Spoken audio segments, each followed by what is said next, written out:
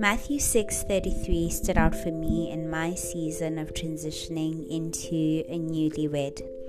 I fasted, I prayed, I soaked in God's presence.